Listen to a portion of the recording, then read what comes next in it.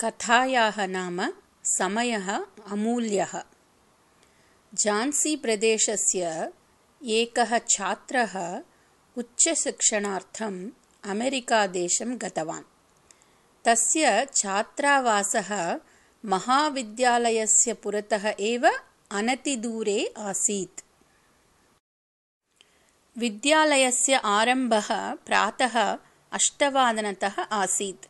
प्रथमदिने एव एषः छात्रः विद्यालयं गन्तुं यदा सिद्धः भवन् आसीत् तदा एव 8:00 अभवत्। तथापि सः मन्दं चलन् विद्यालयं गतवान्। यावत् सः कक्षासमीपं गतवान् तावता सर्वे छात्राः कक्षाम् आगताः आसन्।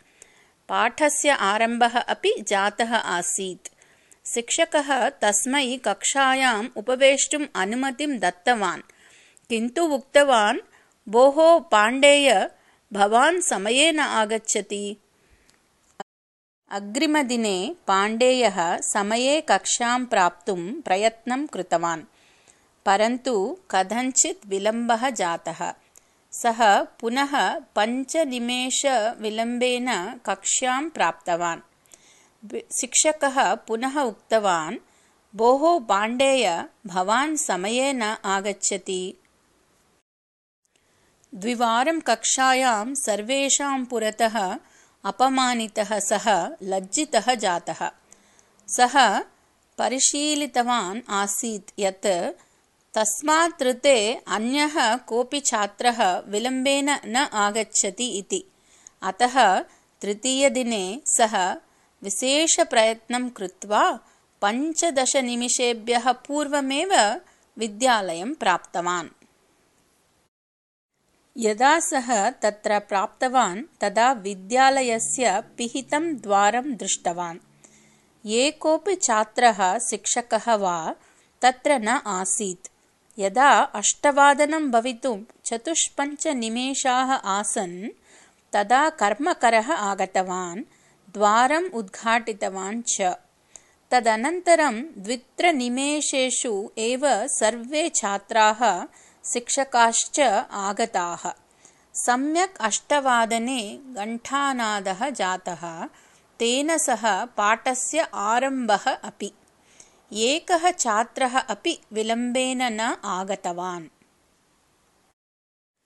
पाण्डेयः प्रसन्नः आसीत्, यतः सः अद्य विलम्बेन न समये आगतवान् आसीत्। परन्तु तदा तस्य आश्चर्यमभवत् यदा च शिक्षकः पुनः उक्तवान्, भोः पाण्डेय, भवतः समयपरिज्ञानं नास्ति इति।